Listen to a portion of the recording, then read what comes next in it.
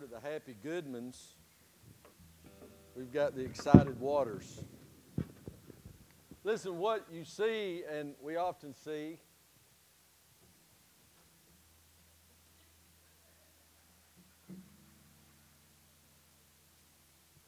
we see the kids up here and we're like, oh, isn't that sweet? And it is. Let me tell you what I see. I see a family that has grown in the 10 years I've been here, almost 10 years. Pate wasn't even out yet when I started. But to see them grow and serve, I see a church that cares about young families. I see a children's minister and workers who teach kids who Jesus is. I see a godly dad and mom who bring them to Sunday school, who bring them on Wednesday nights, who leads. And some of my favorite pictures over the last 10 years are with the children of this church, and they're in just about all of them. And whether we're all cutting up, making faces or whatever, but it's not just the kids. It's the parents who enjoy who God is in their life. And I'm thankful for Timmy and Elena, for Haddon, for Cameron, and for Pate, and their faithfulness this morning. Amen? Amen. Turn with me to Numbers chapter 22. Numbers chapter 22. Now, even though last week was Easter, the official day, every day is Easter for a believer. Amen? So we talked about how Jesus went forward to the cross and went forward before the throne of God, having shed His blood for the remission of sins. But we jump back into our theme of the year of going forward, and we must continue to go forward. You remember the first week of this year, we said anything that's not going forward is backing up, because the world continues to turn. And even though we sometimes don't want to look at the clock, it does not stop because you avoid it. It's still real, and time continues to tick by. We must move forward. But you know, sometimes in our lives, we can move forward the wrong way. We can move forward the wrong way. Listen, some people will do anything to get what they want. Amen? Groupies and social media influencers want to be associated with fame and fortune, and so they're hangers-on. They try to be around richer people and try to get their face out there and their comments heard and known. Politicians make deals for power and profit. We point our fingers at them and we say, oh man, look how they are. All politicians and all of Hollywood and all the athletes and all of this, these people are all about their self, and many are. I want you to ask yourself a question. What makes you move forward? And I had to do some self-inspection with this. What makes me move forward as a pastor? What makes me move forward as a believer in Christ? Is it the idea of being needed or recognized? Because that's not the reason we should move forward. Well, I've got to keep going because they need me. I'm telling you, you are as a drop of water in the ocean. And yes, people will miss you when you're gone, but the world will keep turning. You have become a slave to your job and thinking, they cannot survive without me. They did before you got there, and they will long after you are gone. We often think we must be needed and we must be recognized.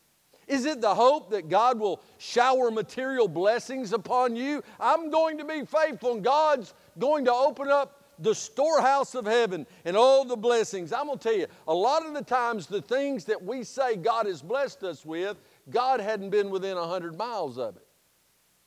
Because some of the things we say, oh man, look how God has blessed me with a new house and a new car and a better job, and I'm making more money. And it gives us more tools to separate us from walking in the center of God's will. Do you think God blessed us with that? Many churches have split because someone wanted to do it their way with no thought to what God wanted. I want you to hear this today. Private agendas become public disasters. Private agendas. What you want out of life, what you want out of church, what you want in the music, in the Sunday school class, in the men's or the women's ministry, in the children or the youth, what you want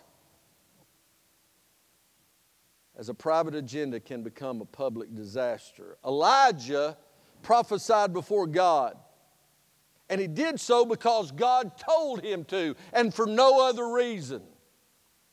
He wanted what God wanted. That's where we ought to be. We ought to want what God wants, do what God says do. Balaam did what he did for Balaam. Balaam was all about him some Balaam. You know, Balaam stopped in the mirror every morning and said, man, I look good. I'm smart, and people like me. They're going to want me. No, I can name my price. Balaam was all about Balaam. Now the question begs, which one are you? Elijah, thus saith the Lord, because the Lord said it to you? Or Balaam, who did what Balaam wanted? In this day, in this age of Balaams, we need to be Elijah. Today I want us to look at how Balaam lived and what went on in Balaam's life. A very, very familiar text, much like the failed man. We read about, and we put the emphasis so many times on a donkey named Grace. But today I want us to see how Balaam moved forward the wrong way. Look in verse 1. Then the children of Israel moved and camped in the plains of Moab on the side of the Jordan across from Jericho. That's it. You're looking at it. Down there, I'm in the promised land taking the picture, and at the bottom, and it was real hazy that day, but you can see there's a city down there in the bottom, and that is the oasis, better known as Jericho. Just on the other side is Mount Nebo, and what happened at Mount Nebo? Anybody? That's where God buried Moses. You see, a lot of things happen in that one picture right there. And here we pick up the story. Now Balak, the son of Zippor, saw all that Israel had done to the Amorites. And Moab was exceedingly afraid of the people, because there were many, and Moab was sick with dread because of the children of Israel. You know what it means to be sick with dread? He woke up thinking about it. He couldn't eat because he thought about it. He couldn't sleep because he thought about it. All day long he thought, my kingdom is going to suffer, if not cease to exist. It worried him sick. So Moab sent to the elders of Midian. He said, now this company will lick up everything around us as an ox licks up the grass of the field. And Balak, the son of Zippor, was king of the Moabites at that time. Then he sent messengers to Balaam, the son of Beor, at Pethor, which is near the river in the land of the sons of his people, to call him, saying, look, a people has come from Egypt. See, they cover the face of the earth and are settling next to me. How dare they? Therefore, please, I beg you, come at once. Curse this people for me, for they are too mighty for me. Perhaps I shall be able to defeat them and drive them out of the land. For I know that he whom you bless is blessed, and he whom you curse is cursed. I'm going to tell you something. When someone is not associated with God, they don't understand God, they want to be blessed, they will do everything they possibly can, grasping at straws to retain their power and their authority. So the elders of Moab and the elders of Midian departed with the diviner's fee, the cost to pay for Balaam, in their hand. And they came to Balaam and spoke to him the words of Balak. And he said to them, lodge here tonight, and I will bring back word to you as the Lord speaks to me. So the princes of Moab stayed with Balaam. Today I want us to look at how Balaam, first of all, had a wrong relationship. He had a wrong relationship. Notice with me. He was on the outside looking in. Balaam was a Mesopotamian prophet. He had to come a long journey to get to where Balak was. But all he could think of is, I have a king calling for me. There is no telling what they're going to pay me. And you'll see he was all about the money. He was all about the blessings on him and being recognized. First of all, his name, the name Balaam, literally. Now, we take the word Balaam in the Hebrew, the Old Testament. It is a Greek word that came about, and I won't explain the full etymology, but it came from the Old Testament being translated into Greek, the Septuagint, and it literally means foreigner or not of the people. His name literally means foreigner or destroyer. You see, he would never be an Israelite. He could be a proselyte. He could have been completely swallowed up in faith and trusting God. We see that throughout Scripture. We see God change the life of a woman named Rahab who was not an Israelite in Jericho, right? This is yes. Rahab honored God and his people, and in so doing, God honored her, not just in protecting her and her family from his judgment and destruction on the city, but if you'll read the genealogy of Jesus, you'll find a little 5-letter name of an Old Testament woman named Rahab. You see, just because you're not there does not mean you can't be with them. But he was a foreigner and always would be, because he always chose his personal priority over that which was God. He was not of the people. That was one of the reasons Balak chose him, because he was known as one who cursed. He would come in and he would curse people, and they brought him just for his negative prophecies. Now, did they always ring true? I sincerely doubt it. For he was not a true prophet of God. But you know, a psychic and horoscopes can be so vague that they sucker even in Christians to think, oh man, that's me. It is so widespread of people who will turn to these things. Listen, even King Saul sent for a witch. But let me remind you, God used that witch to speak. You see, Balaam was a destroyer. Are you one who simply looks to be negative about everything and everyone? You're always looking for the fault. You're always looking for the negative. What is it that you can find wrong with the situation? You know, it doesn't matter If they go to the best restaurant in the world, they'll find a problem with it. They cook the bread too long. The steak's underdone. They'll find something wrong. They put too much salt. They didn't season it enough. It's like the two brothers at Christmas. One was an eternal optimist, and to the point that he would just get on everybody's nerves because he couldn't see bad in anything. And then the other brother, he couldn't see anything good at all. All he saw was negative. That's all he saw. And so Mom and Dad said, for Christmas, we're going to try to level the playing field. We're going to try to get the negative one to see positive and the positive one to see the negative. And so these two brothers got up on Christmas morning. One drug in there and thought, oh, I bet this is really going to be fun. And the other one was about to throw up. He was so excited. I can't stand it. I can't stand it.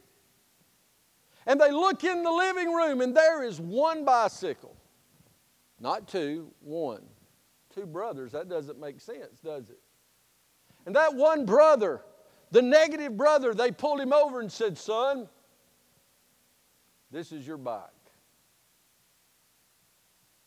The other brother didn't say a word. He just, where's my bike? He didn't say a word. He just stood over there. Matter of fact, he was excited. He said, you got a bike. Man, what a great Christmas. You got a bike. And you know what that brother said? He said, I'll probably fall off and get killed. They didn't even get me a helmet. Good grief. Do they not care about me? Are they trying to kill me? And they looked, they said, well, I don't know. Let's see if it works on the other one. And so they brought the other one and said, your present's outside. And they brought it, and he just couldn't stand it. And they jerked the door open, and he run out. And there on the front yard was a pile of horse manure. Stacked this high. Horse manure. And the boy jumps in, and I mean, he's slinging it everywhere, and he's so excited. And they said, what's wrong with you? He said, I know there's a pony under here somewhere.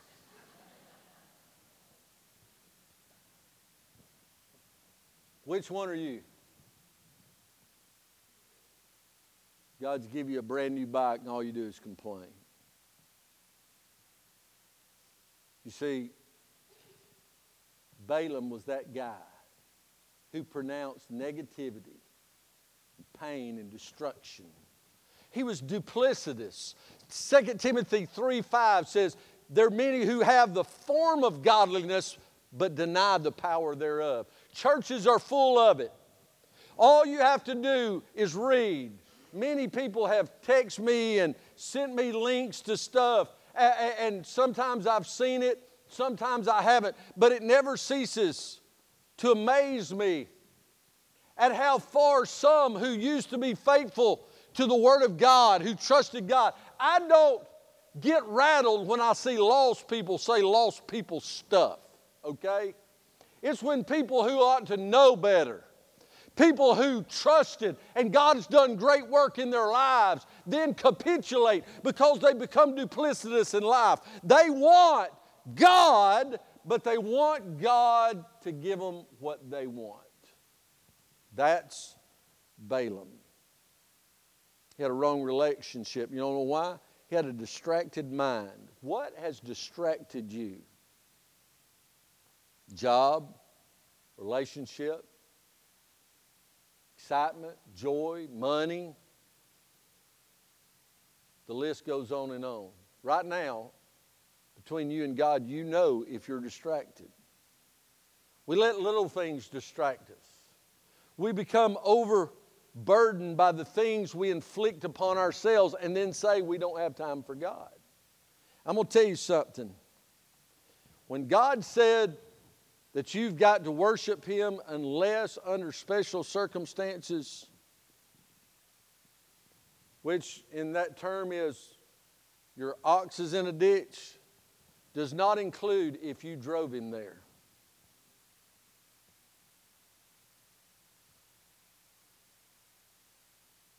We say, I can't tithe because we bought all the play toys of this world and we got too many bills to pay. Can I tell you something? You'll never get ahead until you sell something and get right with God. Oh, and by the way, I would highly urge you to pay it up in arrears. If you miss 3 house payments and you catch it and you make the next one, are they going to let you just skip them? Well, how much more does God deserve? Does God deserve more than the bank? Does God deserve more than the lending company? And I want you to understand, it's not the bank's money to start with. That's through deposits and other things. They make money off of that money. God says it's all mine to start with. We must stop being duplicitous, being distracted in our mind. You see, look in verse 8. I want you to see something. So they sent, and Balak's all worried, and he gets his people, and he says, go get me somebody. And they said, oh, Balak's down there. And they went on this long journey, and they took all this money. But look what he says in verse 8. And he said back to them, lodge here tonight. If you miss everything else I say today, I want you to hear this. When Satan knocks at your door, the answer is no. Not, come on in, let's talk about it.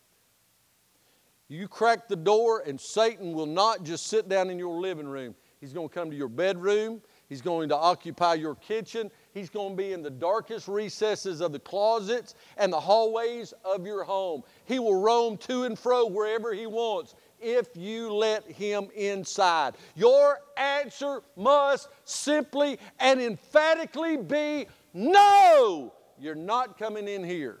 God's Word says in the New Testament, when those who are cultists, those who worship idols come to your door, the Bible says, don't even grant them Godspeed. In other words, not only do you not let them in, you don't even give them a blessing as they leave. God says, get them out of here. Problem in America is we have tried to walk on both sides because we're so afraid of hurting somebody's feelings. There's going to be a lot of feelings that were not hurt, but their eternity suffers forever in damnation because believers in love didn't speak truth. Y'all hear me?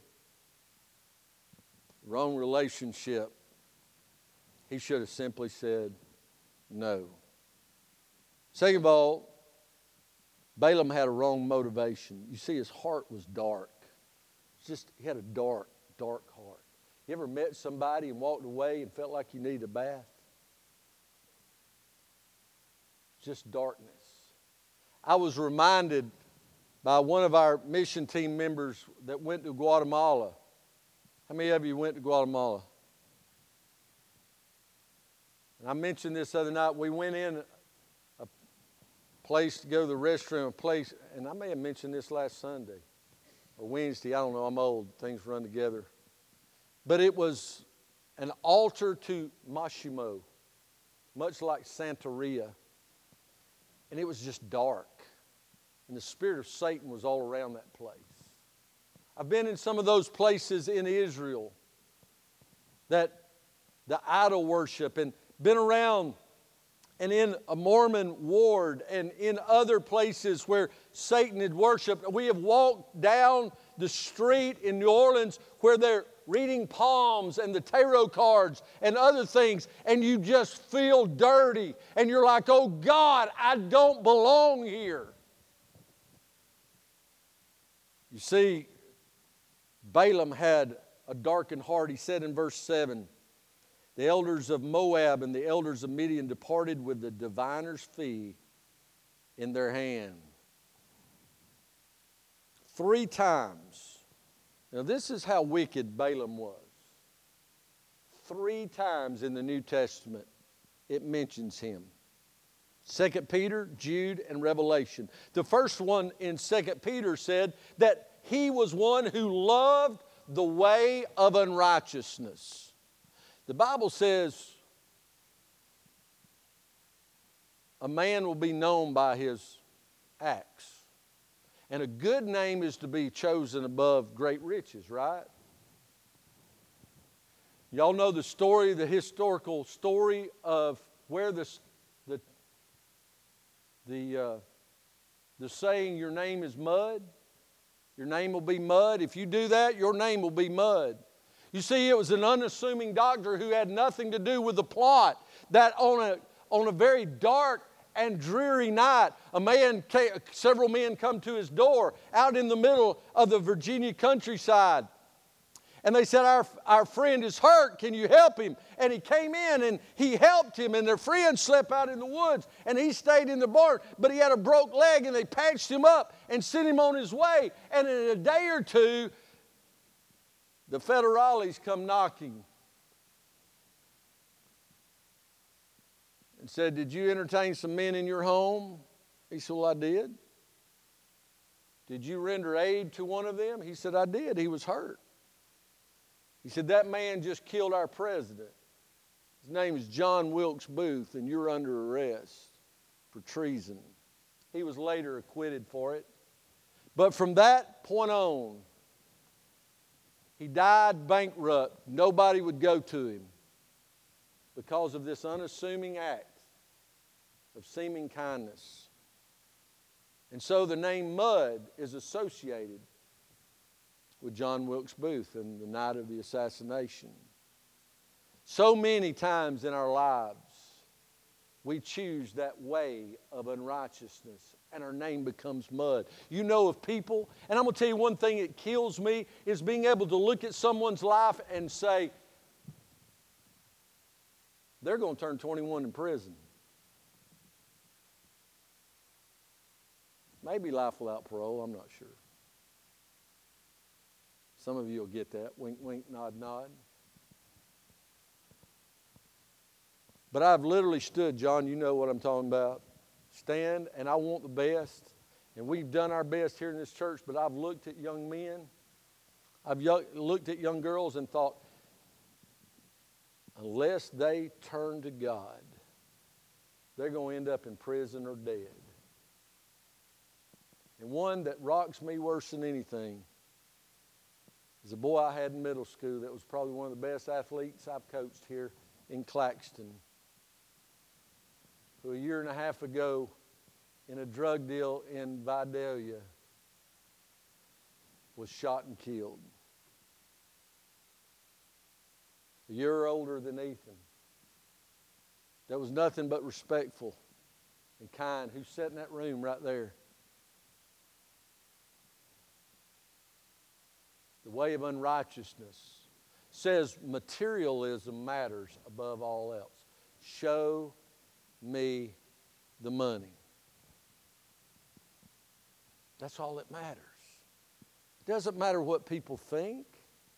We've got to be willing to sacrifice our principles and everything else so that we go along to get along, because at the end of the day, all that matters is the bottom line figure. It's all about the money.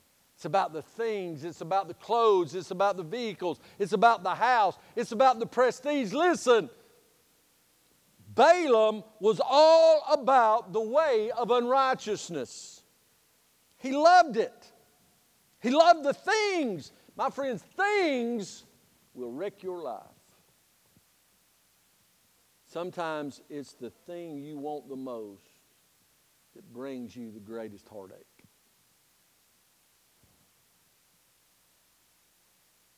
I want her. I want her. She is the one. He is the greatest. I want him. And your parents warn you, and God warns you, and everybody else. And life, from the moment you say I do, you wished I didn't. But all that matters is what you wanted.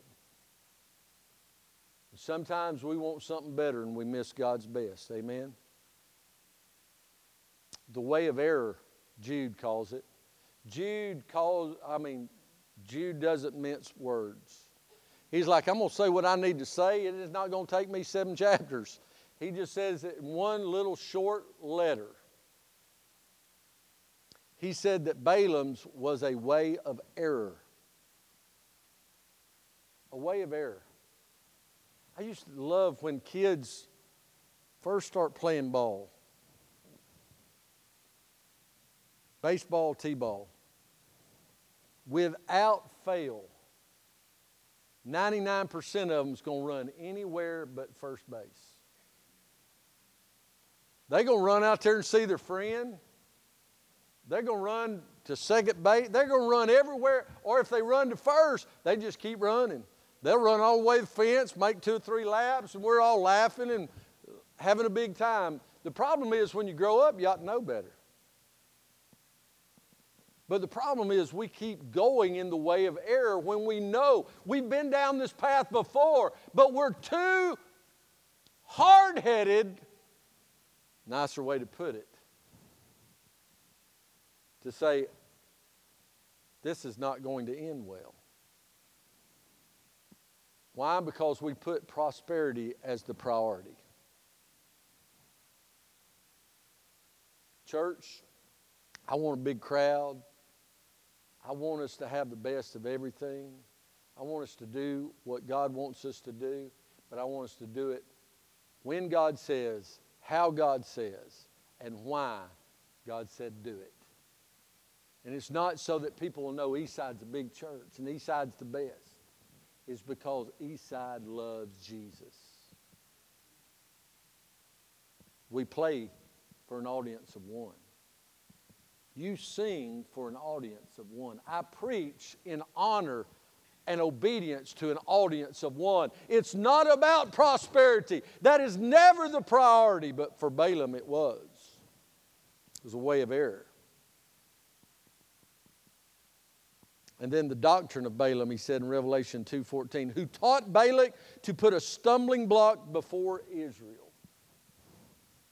Balak, and it goes on in that and says, he didn't curse them, but he told Balak, he said, if you'll do this, and you'll see in strange women, and you give them all these other things, you can cause them to fail. He didn't give them the keys, but he told them where they were hanging. The doctrine of Balaam means sin can win. Oh, a little bit ain't going to hurt. Hey, if you sleep around, nobody will know. You'll be popular. If you do this and you talk ugly, use bad language, everybody will accept you and you'll be cool. If you post certain pictures with certain body parts showing, hey, that's just the going thing. That's the way it is in life today. I'm going to tell you something. If they ever say, well, hey, that's the way life is today, it probably is wrong. Because culture never dictates doctrine. Mamas and daddies, stop letting your children be pimped out for popularity. Sin never wins. It may look like it's won. It may pad your pockets and you may live large. You may live to be 98 years old and have more money than any of your descendants can ever spend and still die broken and a castaway or even worse, lost.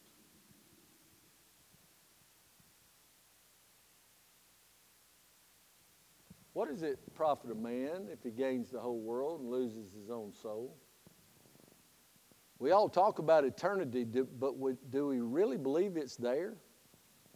Do we really believe there's a God we're going to have to answer for and answer to? Because most of the time we don't act like it. We think if we're not inside the church, then it won't matter. We can say things, do things, and God, God. Do you think God only resides in this building? I can promise you, I've traveled all over this world. I haven't found a place yet that I could hide from God. God wasn't already there. You'll never hide from God, for He made the hiding places. But then I want you to notice that Balaam had a wrong ambition. He had a very deceptive heart. Look in verse 6. Therefore, please come at once. Curse these people. For I know that he whom you bless is blessed, and he whom you curse is cursed. Oh, they poured it on, didn't they? When you want something, you'll say just about anything to get your way. Oh, I'll take out the trash. Oh, I'll go clean my room, and you hadn't even asked. Or what's worse is you start doing it all, and they walk in and say, okay, what do you want? Because it's so obvious, because you never do it unless you want something. You see, he had a deceptive heart. Adrian Rogers said, anything you love more, fear more, or serve more, or even value more than God is your idol. Let me say that slower. Anything you love more, fear more, serve more, or value more than God is your idol. You see, in verse 6, we see his ambition was pride. He was very prideful. He wanted people to see how important he was. And he was a sucker. They said, oh, we know, Balaam, you're so important. People you bless, they're blessed. The people you curse, you curse. You know what one of the worst things people can do for you? Congratulate you or tell you how great you are. We taught some of our kids they can do anything in the world they want. And they've looked at police officers and said that. They've looked at their teachers, called them by their first name, said, my mama said I can do anything I want. And we have no respect. We have no inner qualities of humility because it's all about self-pride. Can I tell you something?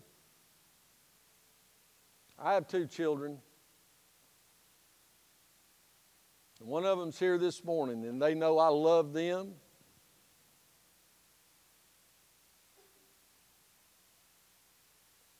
But they're not the greatest child ever born. They're not the smartest. They're not the richest.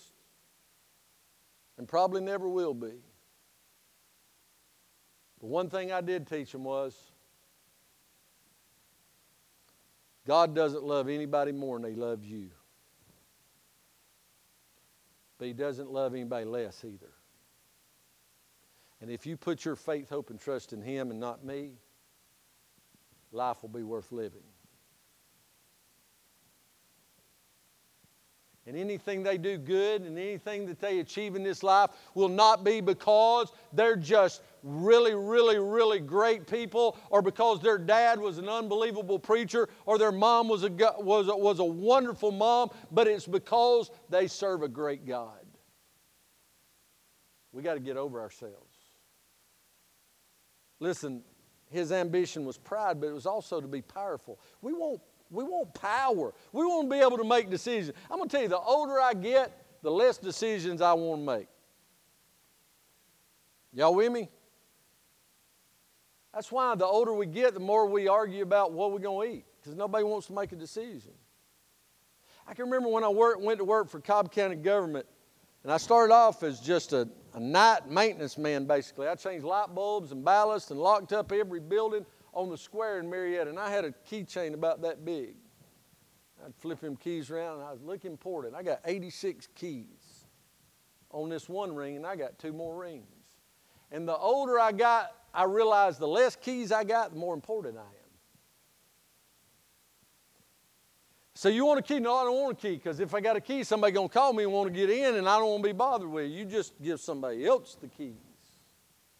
And I'm going to tell you something. I love being able to push a button on my truck.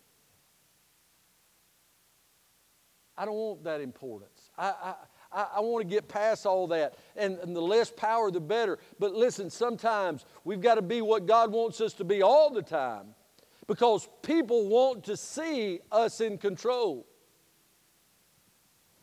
And He wanted people to see that's exactly what He was. He was in control. Man, I'm Balaam from Mesopotamia, and I can get it done. It's nice to feel important. I get that. And you need to understand God's got a purpose for your life, but never let your pride and power outrun who you know you are in Christ and how little you are without Him. And then he was all about his own ambition of being purposeful. Look in verse 19. Now therefore, please, you also stand here tonight, he said, that I may know what more the Lord will say to me. All right, number one, he should have said no, right? But he didn't. He invited them in. Then he said, no, God said, I can't curse that which God has blessed. But then they come back again and said, oh, we still need you. Over and over this went on back and forth. And so he said, let me go back to God and I'll let you know what He said. He knew the answer. There's some things you don't have to pray about because we think if we pray long enough about it, we can change God's heart. The worst thing you can ever do is change God's allowance.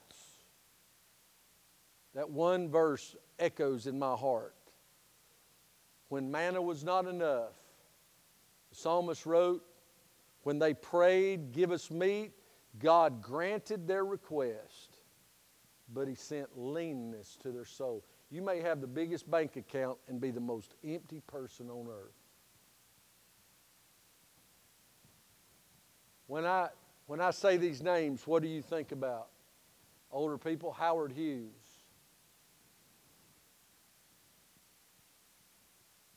Elvis Presley. Michael Jackson. Kurt Cobain. And the list goes on and on. People who reached the pinnacle of what they did, and the world loved them and fawned over them. And they were afraid of germs, afraid of people. Took their own life through drugs and at the end of a gun. My friends, our purpose is swallowed up when we understand it must be centered in what God wants. Be the man God wants you to be. Be the mother God wants you to be. Be the teenager. Be the golf player. Be the tennis player. The baseball player. The lawyer. The pastor. The judge. The mechanic. The doctor. The nurse. Whatever your calling is, be what God wants you to be and not what anybody else says. Oh, and by the way, side note, don't ever tell somebody else what you think they ought to be in God. You let God talk to them. Don't you call something over on somebody that may cause them to stray from what God is trying to tell them to do. I've seen people tell a young person, young man, because he's faithful to the Lord and he loves to be in God's house, you're going to make a preacher. And they kept telling him, till he thought, well, everybody's saying it, it must be right. And they tried it, flopped, and they won't darken the door of the church now. Don't try to tell somebody else God's call on their life. My friends, understand, wrong is wrong, and sin is sin. No amount of prayer, perspective, or greater understanding will ever change that. But here's where it gets interesting. You see, Balaam had a wrong relationship, a wrong motivation, a wrong ambition, but along came a righteous judgment. Look in verse 22. Then God's anger was aroused because he went. You'll never escape the judgment of God. And the angel of the Lord took stand in the way as an adversary against him. And he was riding on his donkey, and his two servants were with him. Now the donkey saw the angel of the Lord standing in the way with his sword drawn in his hand. And the donkey turned aside out of the way, and he went into a field.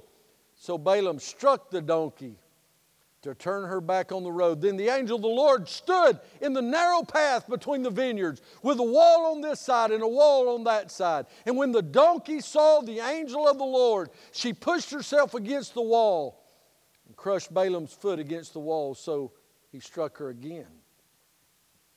Then the angel of the Lord went further and stood in a narrow place where there was no way to turn either to the right or left. And when the donkey saw the angel of the Lord, she lay down under Balaam. So Balaam's anger was aroused. He struck the donkey with his staff. Then the Lord opened the mouth of the donkey, and she said to Balaam, "What have I done to you that you have struck me these 3 times?" Balaam said to the donkey, "Because you have abused me." You know, we always find it amazing the donkey spoke till we realize Balaam spoke back to it.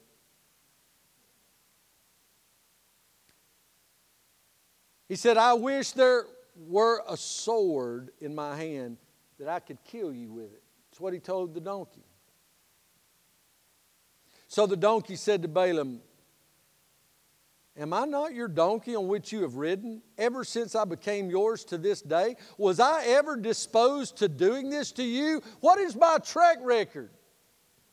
Have I took care of you, or have I let you down? Have I drove you into a wall and out into a field and just fell down under your weight?" Balaam said, "Well, now that you bring it up, no, you have not done that." Then the Lord opened Balaam's eyes, and he saw the angel of the Lord standing in the way with his drawn sword in his hand. And he bowed his head and fell flat on his face. I want you to understand something today.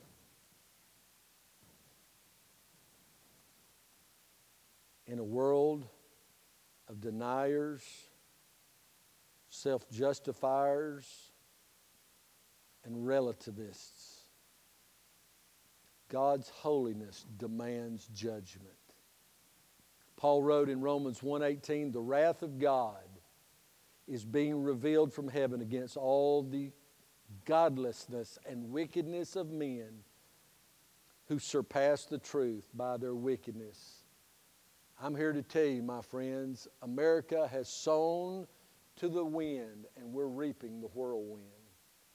You don't abort 60 million unborn lives and not pay the price. You don't okay living together in sin outside of wedlock and the act that God had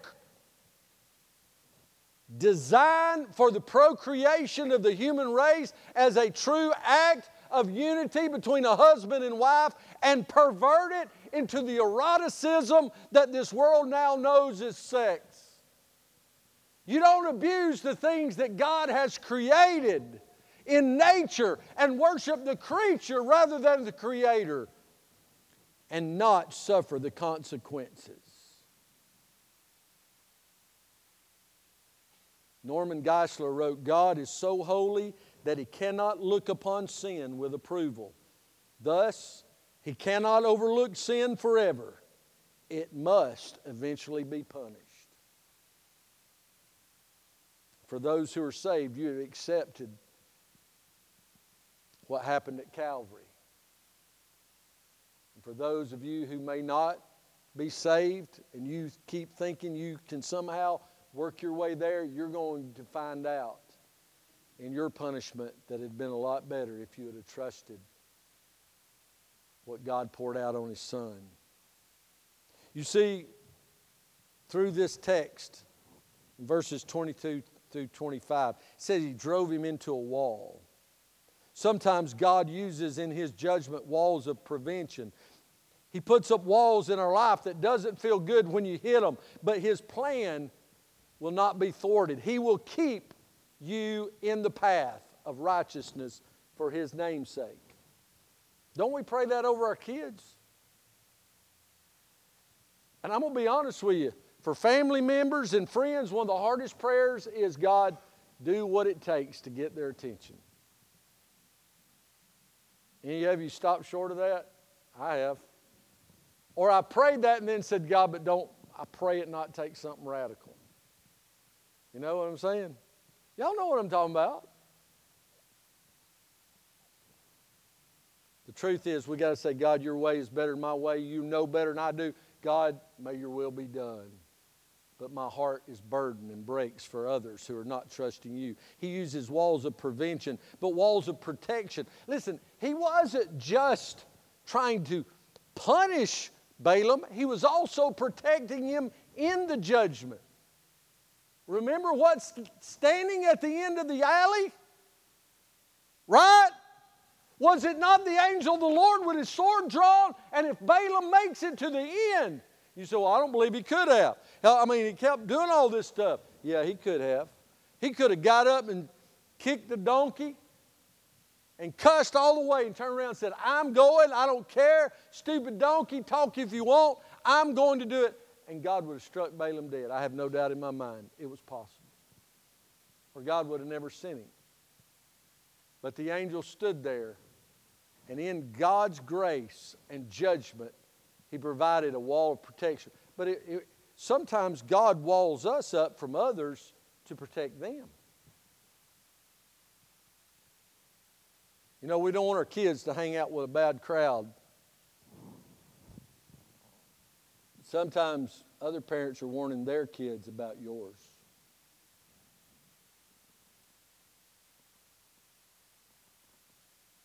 I know they did about me.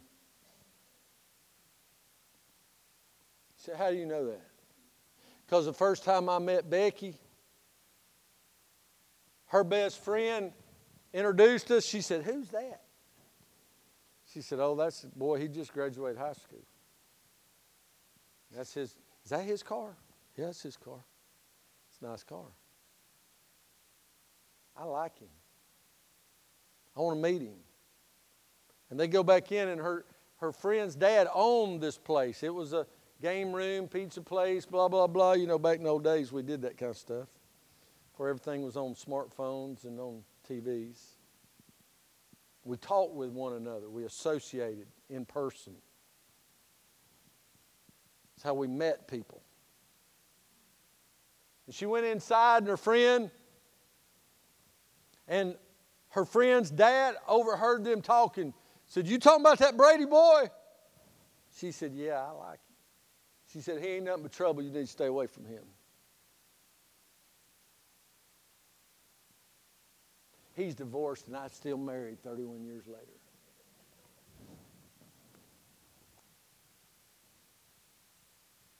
God had to break my heart and change my life because what He told her was right. Sometimes God puts up walls of protection, and for me, that wall was speeding tickets, wrecks, and other things to get my attention. Listen, sometimes there's walls of punishment. And do you realize that in these times, sometimes our ways or actions literally become our punishment? It was the literal path he was going that became his punishment. Martin Luther wrote, the wrath of God is real, not fictitious, and it's surely not a joke. If it were false, then mercy would be fictitious. For as the wrath, so the mercy which forgives. Christ most assuredly took upon Himself the wrath of God and bore it for us. And that brings us to this point. We see God's grace-filled action.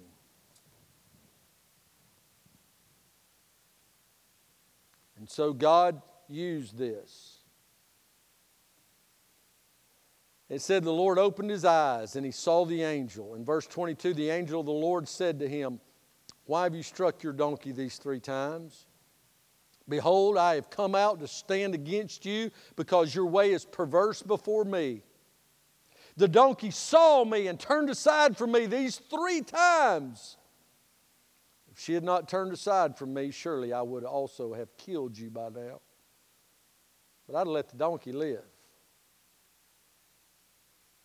Balaam said to the angel of the Lord, I have sinned.